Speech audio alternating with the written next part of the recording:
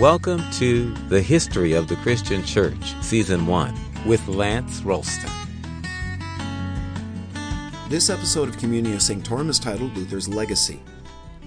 Longtime subscribers to CS know that while the podcast isn't bias-free, I do strive to treat subjects fairly. However, being a pastor of a non-denominational evangelical church in Southern California, I do have my views and opinions on the material that we cover. When I share those opinions, I try to mark them as such. And so, warning, blatant opinion now ensues. We live in the era of the instant.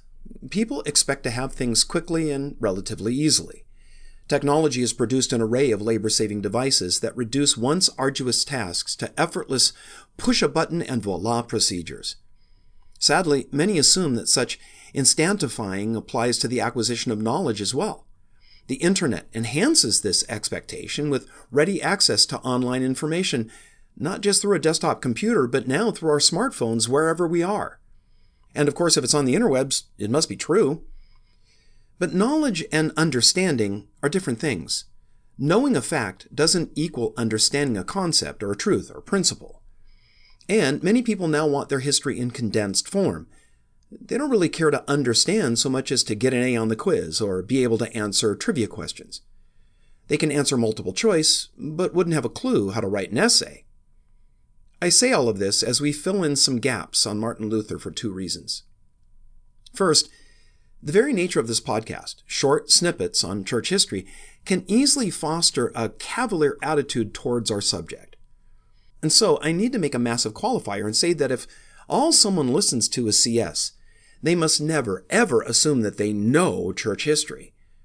My entire aim is to give those who listen reference points, a broad sweep of history with just enough detail to spark your embarking on your own journey of studying this fascinating subject. Pick one era, maybe just the first century, or one region, and then study everything that you can find about it. Become an expert on that one span of history. Press in past the dates and the people and the places, seeking to truly understand. And then use that to expand your study either backward or forward in time. Second, when we think of someone like Martin Luther, we tend to make him an index for a certain idea or movement. Martin Luther, father of the Reformation. The problem with this is that we then tend to assume that Luther was born with the intent of breaking away from the Roman Church. As our last two episodes have shown, was not at all the case. The evolution of Luther's thought was an amazing microcosm of what was happening in at least hundreds and probably thousands of people at that time. He just happened to be positioned as the lightning rod of change. In this episode, I want to fill in some of the gaps the previous couple episodes have left because of our time-limited routine here on CS. What follows is a bit of a hodgepodge meant to provide a little more context for understanding Luther and how he came to the ideas that he articulated and that millions ended up embracing. Martin Luther ranks as one of the most influential figures of the last 1,000 years. While Marco Polo and Columbus opened new lands, Shakespeare and Michelangelo produced some of the most sublime art, and Napoleon and Stalin changed the political face of their times, Luther triggered a change in the human spirit that has reached billions all around the world. The ideas announced in his sermons and written in books have affected virtually every realm and sphere of human activity, from politics to art, work to leisure. Truth be told, Luther's main body of work was a conscious part of the American character and continued to play a central role until just recently. It was Luther who played wet nurse to the modern world's emergence from medievalism. We can neither credit nor blame Luther for the whole of what eventually became Protestantism, but as one who played a critical role in the emergence of a new movement and a new way of life for millions of people, the influence of his actions and beliefs on the past 500 years is beyond calculating. The modern world can barely be understood without Luther and the Reformation that he sparked. Once Martin Luther was ordained a priest and settled into his ministry at Erfurt, his superiors in the Augustinian order decided that he should continue with his theological studies. Having gained a Master of Arts, he was qualified to lecture on philosophy, but he knew he needed more study to qualify as a lecturer on the Bible. The first step toward that end was to lecture on the sentences of Peter Lombard, a standard theology textbook of the Middle Ages, which collected extracts from the Scripture and the early Church Fathers, arranged under topical headings to enhance discussion of theological issues. Under the guidance of Johann Nathin, a professor of theology and a senior member of Luther's order, Luther set to work studying texts such as Gabriel Biel's Dogmatics, which was a commentary on Lombard's sentences. Luther devoured Lombard's theology. Meanwhile, Johann von Staupitz had been involved with the German prince and elector Frederick the Wise in establishing a new university in a small town called Wittenberg, 100 miles northwest of Erfurt. In the winter of 1508 and 9, he invited Luther to move and teach there. Staupitz was himself a lecturer in biblical studies in Wittenberg, and so the idea was for Luther to help with the teaching of Aristotle's ethics. At the same time, he would work towards his doctorate, the ultimate qualification to teach theology in the church and university. After a single term, he was recalled to Erfurt for a further 2 years to fill a gap in the teaching program, but eventually returned to Wittenberg in 1512. Luther was placed in charge of teaching younger Augustinian friars in the order's house in town. He received his doctorate in mid-October and enrolled as a full teaching member of the university. These years also saw the growth of Luther's profile within the Augustinian order. In 1510, he was sent with a fellow friar to Rome to try to sort out a complex internal matter connected with the order. They assumed that his training as a lawyer positioned him as perfect for the job, but the trip proved unsuccessful. It was Luther's only time outside of Germany. The modern, and mostly uninformed view of the Middle Ages is that it was a time when the people of Europe assumed they knew everything and that everything they knew was colossally wrong. But we moderns know that, no, we know everything. It doesn't take much investigation to realize that this image of medieval thought is far from true. Erfurt, like most German universities of the time, was a place of wide theological variety. For several centuries, theology in the universities of Europe had been dominated by the scholastics. By the time Luther came on the scene, there were 3 main types of scholastic theology in operation. The first 2, following the teaching of Thomas Aquinas and Duns Scotus, were by then known as the Old Way, or Realists. Alongside this was emerging a new kind of theology called the Modern Way, or the Nominalists. One central question that medieval theologians often pondered concerned the parts played by God and humans in salvation. The question of how we can come into a right relationship with God, or as theologians called it, the doctrine of justification, was a hot topic. Contrary to what we might think, no one in late medieval theological circles believed that a person could earn salvation purely by their own efforts. All agree that God's grace was necessary for salvation. The point at issue was how much and what kind of help was needed, and what part people played in the process. The Church's teaching on this question was far from clear, and a number of different positions were held, not least among the nominalist faction. One group took their cue from the great 5th century Bishop of Hippo, St. Augustine. When it came to the doctrine of justification, they held that humanity was helpless. Only God himself, by his sovereign mercy, could intervene and save people. Another group of nominalists, the group that had an early influence on Luther, was William of Ockham and Gabriel Biel, thought that there was something which could be done to initiate the process of salvation. While Luther read Biel's textbook, he was persuaded by the idea that God has entered into a covenant or pact with humanity. If the sinner did what lay within him, then God would not deny him grace. Within the framework of this agreement or covenant, sinners were capable of making a small moral effort on their own without the help of God's grace. This initial effort was required before God would respond. This might involve feeling a genuine sorrow for sin or genuinating a sense of love for God. In response to this, God would give them a supply. Infusion was the technical term they used. God would give a supply of his grace to help fan this spark into a flame. But this initial gift of grace was not enough to access salvation on its own. The Christian then had to cooperate with God's grace, and by the exercise of good works done with God's help, perfect this contrition for sin and love for God so that salvation could truly be attained. At the same time that one group of nominalists was scratching this out, another movement with its origins a century earlier scorned all these movements within scholastic thought. The Renaissance, which had begun in northern Italy, spread into Germany. It captured the allegiance of many younger scholars with its exciting promise of returning to the sources of classical Greece and Rome as a model for literature, art, architecture, law, and rhetoric. Humanism, as this program was known, it isn't to be confused with modern humanism or secular humanism, which tends to be atheistic. While it did have a high view of human dignity, the 16th century version was religious in character, something that most colleges and universities today neglect to mention.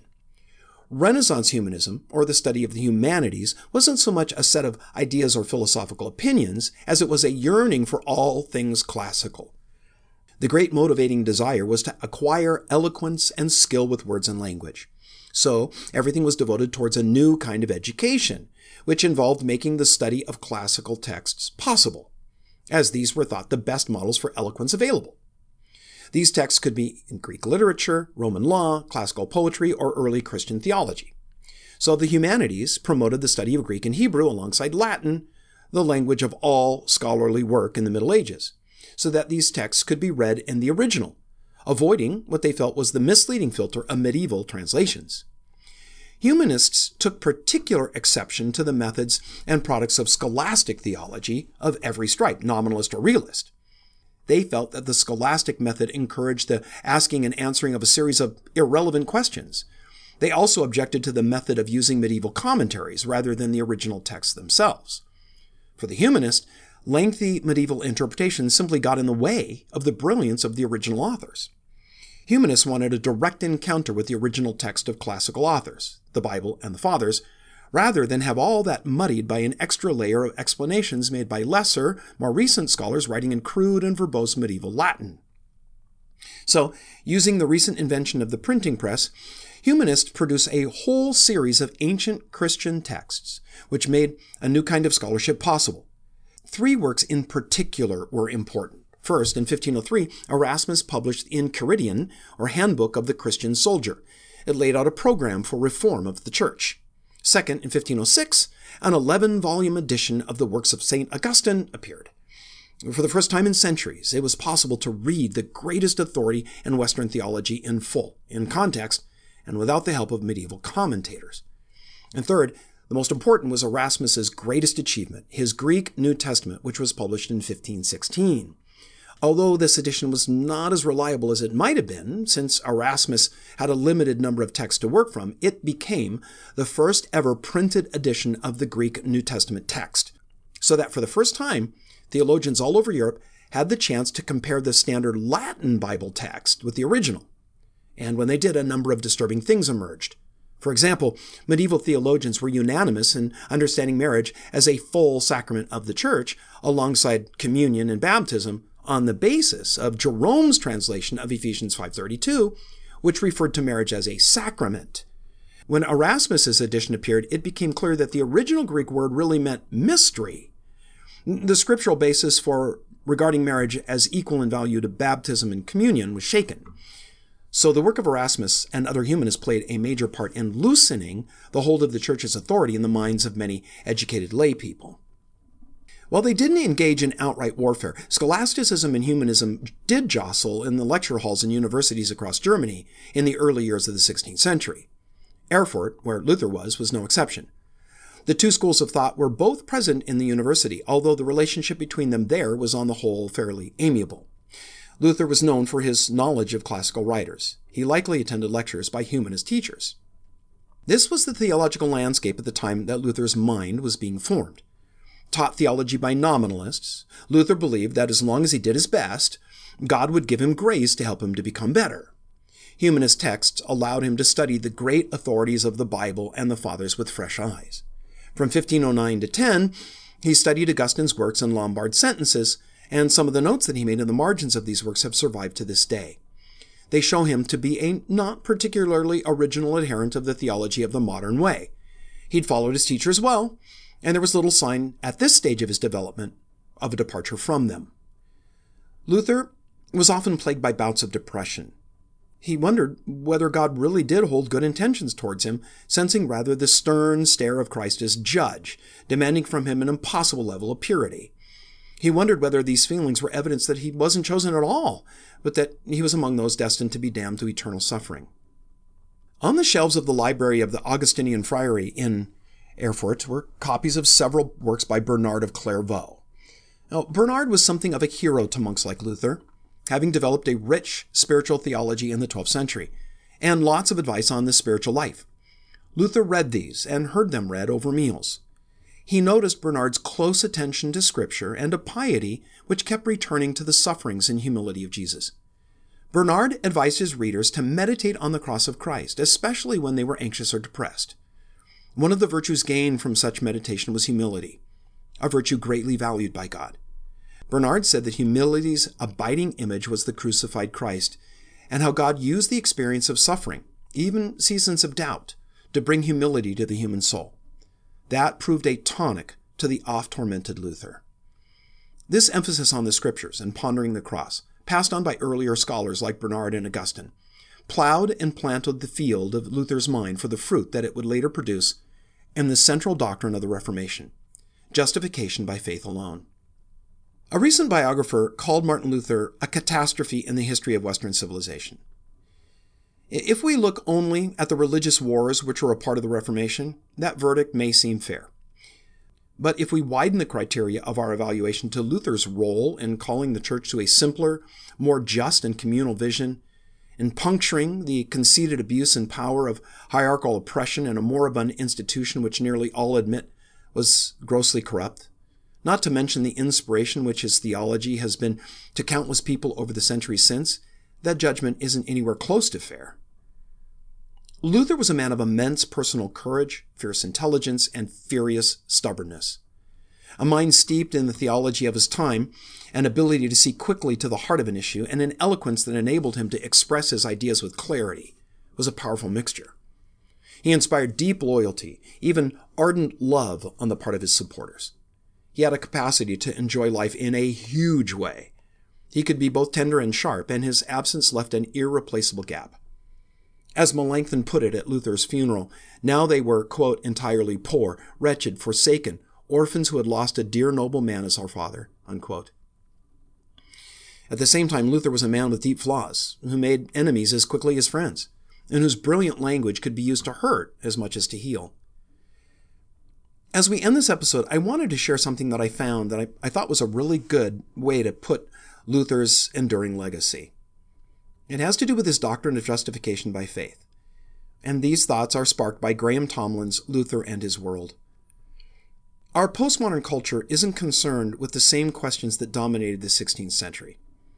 People today don't agonize, as Luther did, over where to find a gracious God. Modern men and women aren't in the least bit concerned about the demands of a whole series of religious rules. But they do experience the constant demand to live up to the standards of beauty that's been set by a glamour industry, to levels of achievement set by business targets, or to standards of talent set by entertainment and sports.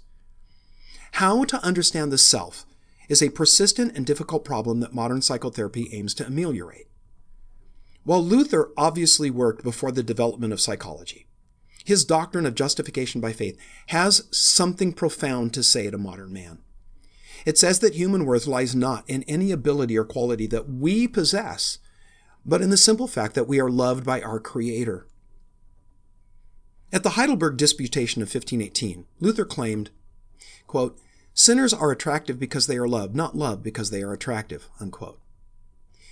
He used to say that our value lies not inside of us, but outside of us, in Christ Himself. The righteousness of the Christian, in which he or she stands before God, is not their own righteousness, but is Christ's own righteousness received by faith. They can know their true value is found not in any good quality in themselves, nor any good actions that they performed, but in the fact that they are loved by God. Luther's location of value entirely outside ourselves, in God's love manifested in Christ, safeguards a sense that our worth is unshakable. Whether in work or unemployed, able-bodied or disabled, red or yellow, black or white, we're all precious in God's sight. Even if we experience doubt over our worth through despair at our own capabilities, virtue, or reputation, this sense of ultimate value cannot be taken away and can become the foundation of a secure and steady self-image because it's received rather than achieved. But there's more, and this is where the doctrine of justification by faith can touch and heal our shattered world. The doctrine reverses the way in which we tend to evaluate other people. If a person's value lies in a quality or feature which they possess, such as a particular skill or ability or ethnicity, it can make distinctions between people. Some people are more valuable and some are less, and we're back to apartheid, slavery, and the Holocaust. If, however, as justification by faith insists, a person's true value lies not in anything they possess, but in something outside themselves, that they are loved by God, then we can't make such distinctions. Each person has dignity and value and deserves equal treatment regardless of age, skills, social utility, or earning capacity. The biblical doctrine of justification by faith utterly upends critical theory, which carves people into groups and sets worth solely by their identity in that group. For the biblical truth of salvation by grace through faith resets human identity into only two groups, the lost and the saved, both of which are loved eternally by God, a love manifest in the cross of Christ. There is, however, at the same time a sobering honesty about Luther's doctrine of justification. He insists that the first step to wisdom, to a rock-solid, immovable sense of self-worth, is to take a good look into the depth of one's own soul. It means to face up honestly to the self-centeredness, the lack of love for one's neighbor, cowardice, and indifference towards those who are suffering that lurks there. This is no easy doctrine which glosses over the reality of sin and evil in the human heart, the capacity to inflict pain and injustice which lies in everyone. For Luther, God has to help us to look into this abyss before we can go any further. This is far from that pleasant middle-class religion which assumes that everyone is good and nice, and which refuses to look beneath the surface. Luther's God insists on facing up to the dark secrets inside, the selfish motivations, and the hidden desires. But that is only preliminary. Some forms of religion have implied that this is the sum of religion, making us feel bad about ourselves. Luther insists this is merely a necessary first step, a means to an end, but not the end in itself. God breaks up the fragile foundations of a sense of self-worth based in our own virtues in order to establish a much firmer rock upon which to build. Luther would have been wary of psychological techniques which try to build self-worth by positive thinking and self-talk. Justification by faith is a reminder to Christians that they approach God not on the basis of who they are, but on the basis of who Christ is. Self-worth, value, and forgiveness are gifts. They're not rights. It's nothing to do with achieving an elusive goal of becoming the idealized person that they might like to be in their most hopeful moments. It's a reminder that it's only when they stop trying to be someone else and start being honest about who they really are that they can begin to receive God's acceptance of them in Christ. Thanks for joining us at Communio Sanctorum. We really appreciate your listening and subscribing. Listeners are invited to like the Communio Sanctorum Facebook page and to write a review in the iTunes store. For both Facebook and iTunes, search for History of the Christian Church. Looking forward to joining you next time.